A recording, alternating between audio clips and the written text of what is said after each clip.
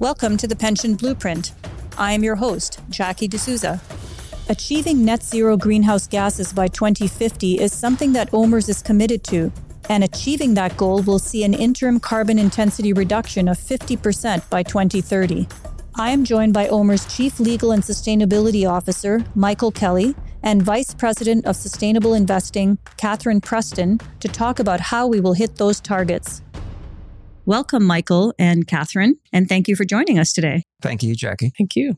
Can you tell us first about what sustainable investing means, Michael? Sure. And this is a topic that certainly is on the minds of a lot of people. And, basically as a long-term pension plan, we are always focused on decades in the future. And so when we think about sustainable investing, we want to make sure that the companies that we're investing in are set up for success against what we sometimes refer to as 21st century business risks and opportunities.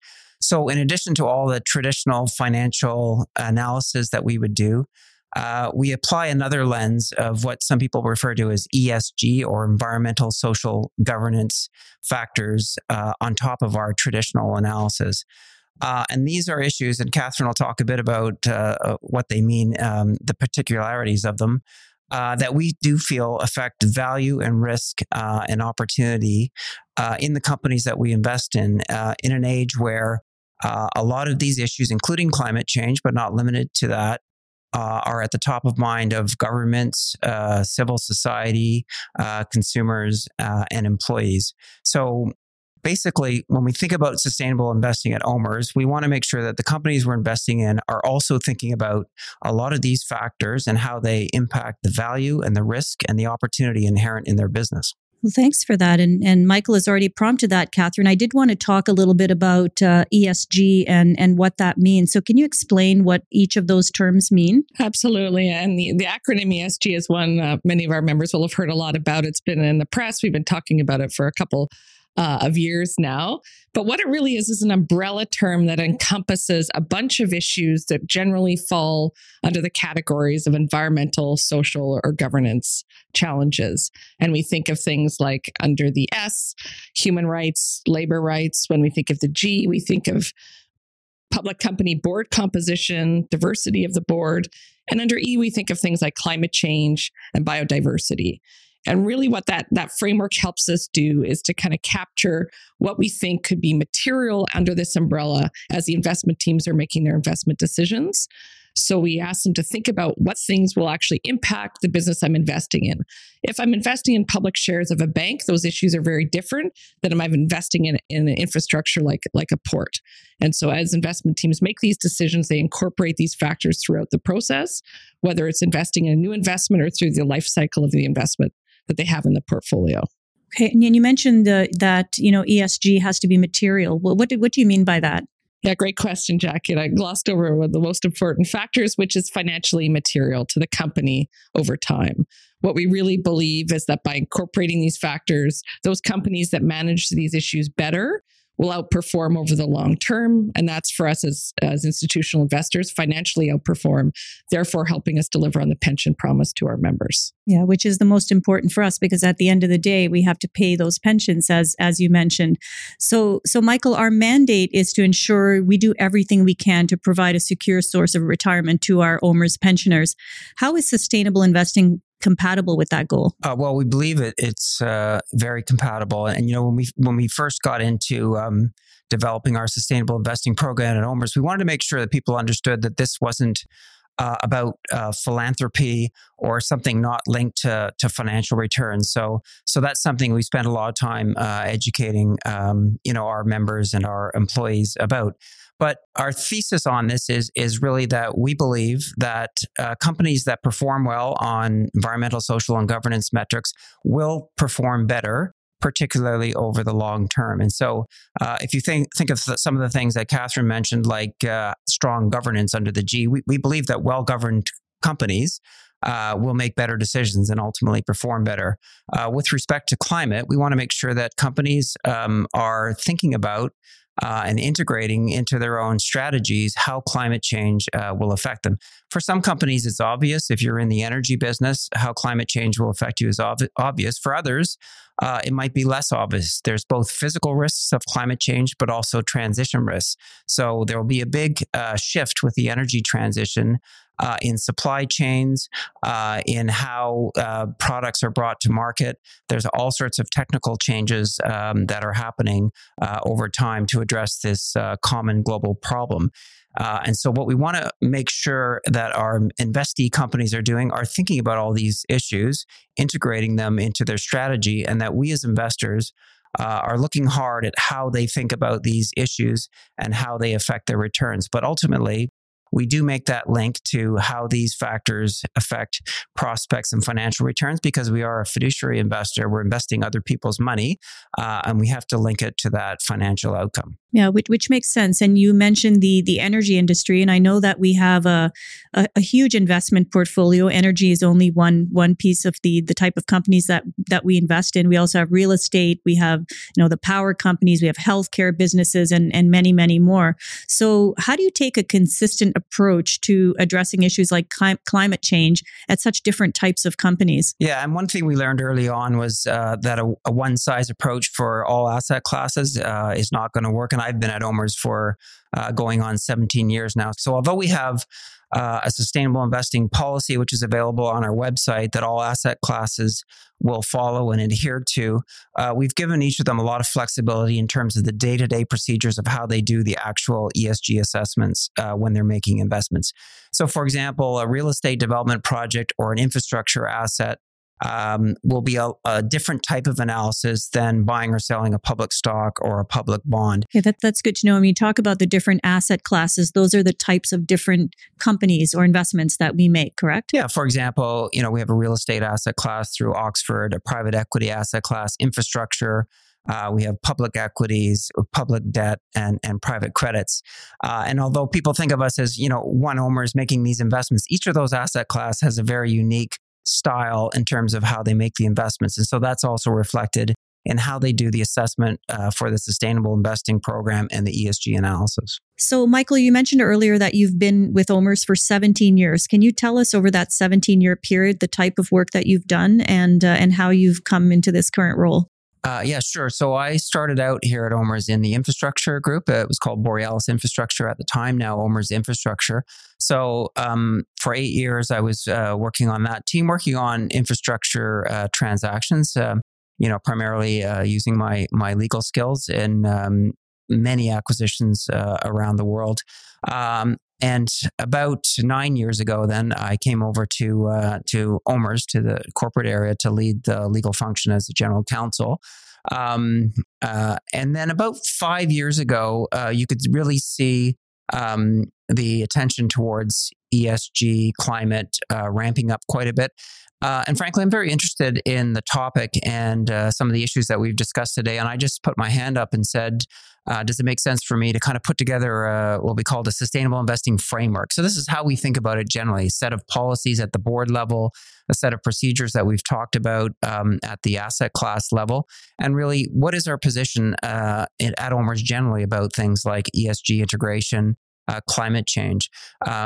So I was given the opportunity to do that, and I created this policy framework, but also a sustainable investing committee, which brings together, the various asset classes plus functional areas like risk, finance, communications, and we meet regularly to share best practices, try and really advance how we think about these issues. And part of developing this framework, one of the biggest things I had to do was hire someone to think about these issues full time. And so that's when Katharine Preston was hired as our Vice President of Sustainable Investing. So maybe you can give your perspective on that, Katharine. Yeah, I'm happy to. And I joined OMERS, although only 4 years ago. I've been in this space, I want to say, for almost 20 years. So I started out as an engineer. I studied civil and environmental engineering. So with that E in environment, I've always had an interest and passion for the environment, but my disposition is very practical. I got to make sure it fits within a practical context. So worked as an engineer and realized maybe the focus on the environment wasn't quite where I was hoping it would be. And I did an MBA with a specialization in sustainability. It was in the first few years that the program existed. So it was very unclear what careers there were. And it was indeed a leap of faith. But through that process, got in the ESG space and in the institutional investor space. At the same time, the industry was really growing. And so it's been exceptional career. And I would say over the last 5 years, it's just exploded. And so it's been a lot of fun to be part of the transition and to be part of this conversation. It's a very smart and prescient decision you made then to go in to do that MBA in sustainable investing. I don't know that my parents agreed at the time. Hopefully they agree now. Yes. Now, Katharine, we recently made a net zero commitment in our portfolio. So what is that and why is it important? Yeah, what it really means is OMERS board made the commitment to net zero 2050. And what that really means is we're aligning OMERS and our strategy to the commitment that more than 200 countries have made as part of the Paris Climate Agreement. So we want to be aligned with the direction the world is going, and we want to hold ourselves accountable to that direction because we recognize that avoiding the most disastrous impacts of climate change is going to impact all of us. When we see changing weather patterns, we see changing agricultural growing seasons, increased severity of flooding and storms. So all of these things impact, as Michael described, the different asset classes and types of investment we make, whether it's building or infrastructure assets. So in addition to those commitments, we want to hold ourselves accountable sooner than 27 years down the line. And we've set interim reduction goals for the portfolio through 2025 and 2030. We announced this year that we did surpass our 2025 goal of a 20% reduction of carbon footprint. And I'll talk a little bit more about what that actually is. And then I've set the line in the sand that I think you opened with Jackie, that we're aiming to reduce 50% by 2030. So how do we actually measure this? We call it a portfolio carbon footprint. We have a very large diversified portfolio, more than 2,000 in the OMERS portfolio. And what a carbon footprint is adding up the greenhouse gas emissions of all the entities that we invest in so we can figure out how much we're contributing to the financed emissions of those companies. And so we add that up on an annual basis, report it as part of our annual reporting, and we can report the performance against that on an annual basis in the downward direction over time. Okay. And you mentioned the Paris Agreement. And I think, when I think about those types of agreements, I always think that it's governments who have to adhere to those agreements. We don't think about, private companies or pension plans having to also, abide by those agreements. So can you speak a little bit about that? Sure. And it's really, the scope of climate change is so vast, governments alone aren't going to be able to solve the problem, right? We all have a role to play, whether that's the financial community, whether that's as citizens, local communities, governments, and businesses are all working together to really grapple with this huge challenge.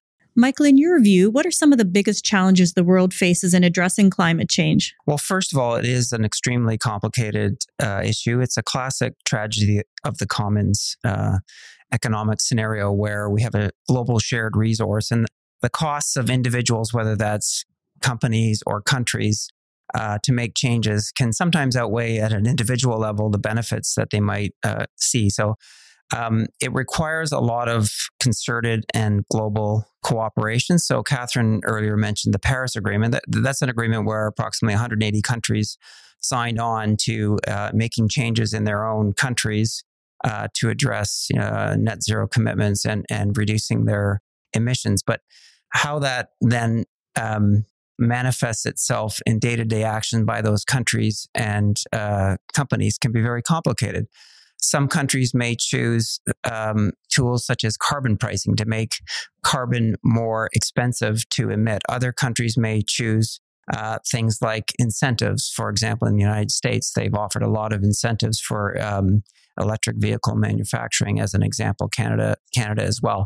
So this is not a cost-free solution to climate change. It is going to be expensive. Essentially, we're trying to make changes to an energy system that's been in place for over 150 years. And so you can't just flip a switch and do that overnight. That's not reasonable. A lot of people talk about the energy trilemma, which really talks about security of energy supply, affordability, and also clean energy, right? So it's a three-legged stool. And if you focus entirely on one leg of the stool, you're going to have issues on others. So we're seeing a lot of developments in things like wind and solar, and the cost is coming down. But at the beginning, these solutions might not have been as affordable for people who are trying to heat their homes. And these challenges for Canada are particularly complicated because we are a natural resource-based economy, and a large part of our economy does rely on traditional energy systems. So it makes these issues even more acute in Canada, I would say. Well, thanks for that. Trilemma is a new word that I've learned today. So as you said, these are complex, complicated issues, and they're different for different countries. So what gives you the most optimism for the future? Well, for example, I was at COP27 in Egypt last fall, and you do see a lot of technological advancements that are gaining momentum. Some of these things will take a little bit more time to really become commercialized, but things like different kinds of shipping fuels or sustainable aviation fuels, as an example, green hydrogen. So, I take some encouragement from the fact that while it is a global problem, there are many, many, many people around the world, many smart people working on solutions, and some of them may take time. So we might see really step changes in this issue over time as new technological innovations come on stream. So the other thing I would say is that this is an issue that's near and dear to the heart, particularly of millennials and Gen Z. And so, and people can vote with their consumer behavior and their dollars. And I think what you're finding, and this is part of the ESG evolution, is that in particular, younger consumers, the places they want to work at, the products they want to buy, they want to understand what the companies that they're interacting with, how they view or what their position is on some of these issues. Well, that's good. You mentioned the COP27 conference. Can you explain for our members what that is? Right. That's called the Conference of the Parties, and it's a UN-based conference that's held every year. That would have been the 27th year to really address sustainability and climate change issues. So the 26th version of that was held in Glasgow, UK, which is where a lot of the impetus for net zero commitments really took hold. And so every year, countries, many countries get together at these large conferences to really try and understand what each other are doing and trying to advance activity under each country's climate commitments, for example. It's great to know that OMERS is a part of that. So Katharine, I'd like to ask you the same question. What gives you optimism for the future in this area? Well, I would say it is the next generations. I think as a parent of young children, I'm learning about how they think. They just think differently about how their expectations are about how we live. The fact that we don't drive an electric car is a problem, but the way they think about how they get around, how they're going to live, things they're going to buy, how they're going to eat is very much front and center of their minds. And so learning from them, learning from the younger people joining our organization and their expectations, as well as our members. We're hearing from our members about what's important to them and where they want their pension dollars invested and not invested. And it's a really important part of the conversation. No, that's really great. So Katharine, how can members who are interested in ESG and climate change and some of these areas that affect their pension plan and are affecting the world, how can they learn more about them? Yeah, so on the OMERS side, we report what we're doing on sustainable investing, so broad ESG in our annual report. There's a special section dedicated to climate and climate-related reporting in the annual report as well. We're also on the website, we have publicly available policies, lots of descriptions about what we're doing, examples of portfolio companies and the efforts they're making.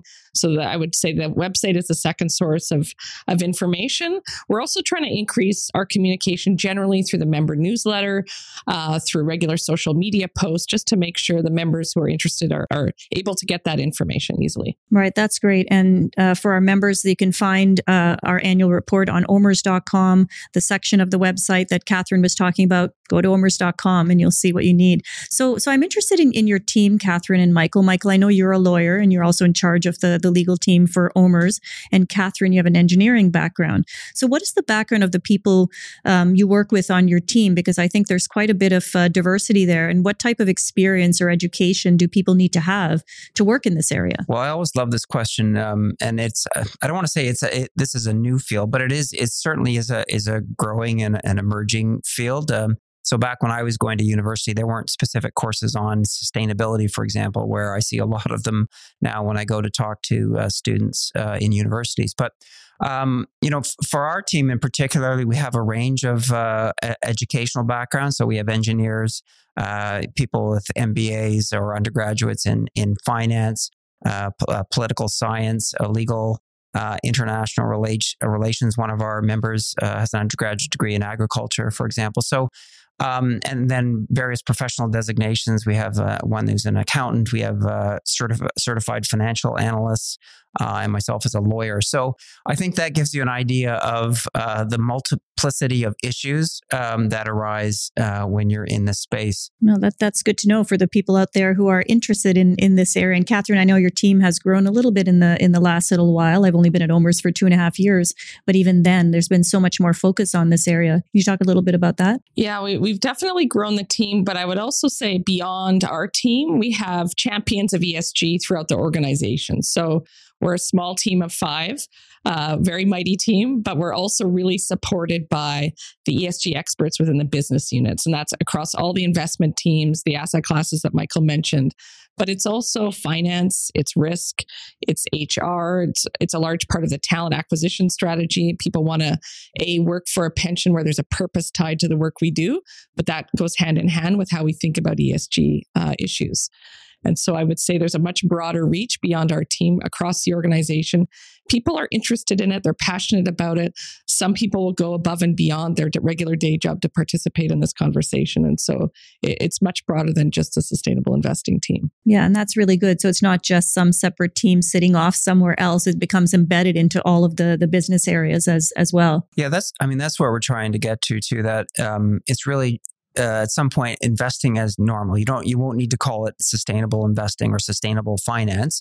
It will, and I think we're really coming to that area. And so, our approach at OMERS, although Katharine and I lead a mighty team, as she said, of 5, sort of in the center. It does rely on each of the investing professionals.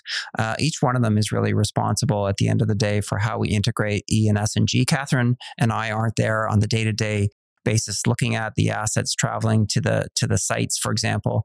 But we're embedding these skills and this knowledge and these approaches with all of our investment teams. And ultimately, it's their responsibility, their accountability. And we've got great feedback from them. It's not something you have to hard sell. People understand why these things are important to consider alongside their traditional financial metrics. Right. It's certainly important for our members as well. We heard it at our annual meeting, and we hear it when we're on the road actually presenting to members as well. They have questions about ESG and sustainable investing and the type of investments that OMERS is making. I hope we've explained everything well for our members today, because this is really a fascinating area. So thank you for joining us today, Michael and Katharine. Thank you very much for having us. Yeah, thank you. Be sure to go to omers.com for more information and sign into My OMERS to access your account. I am Jackie D'Souza, and this has been the Pension Blueprint.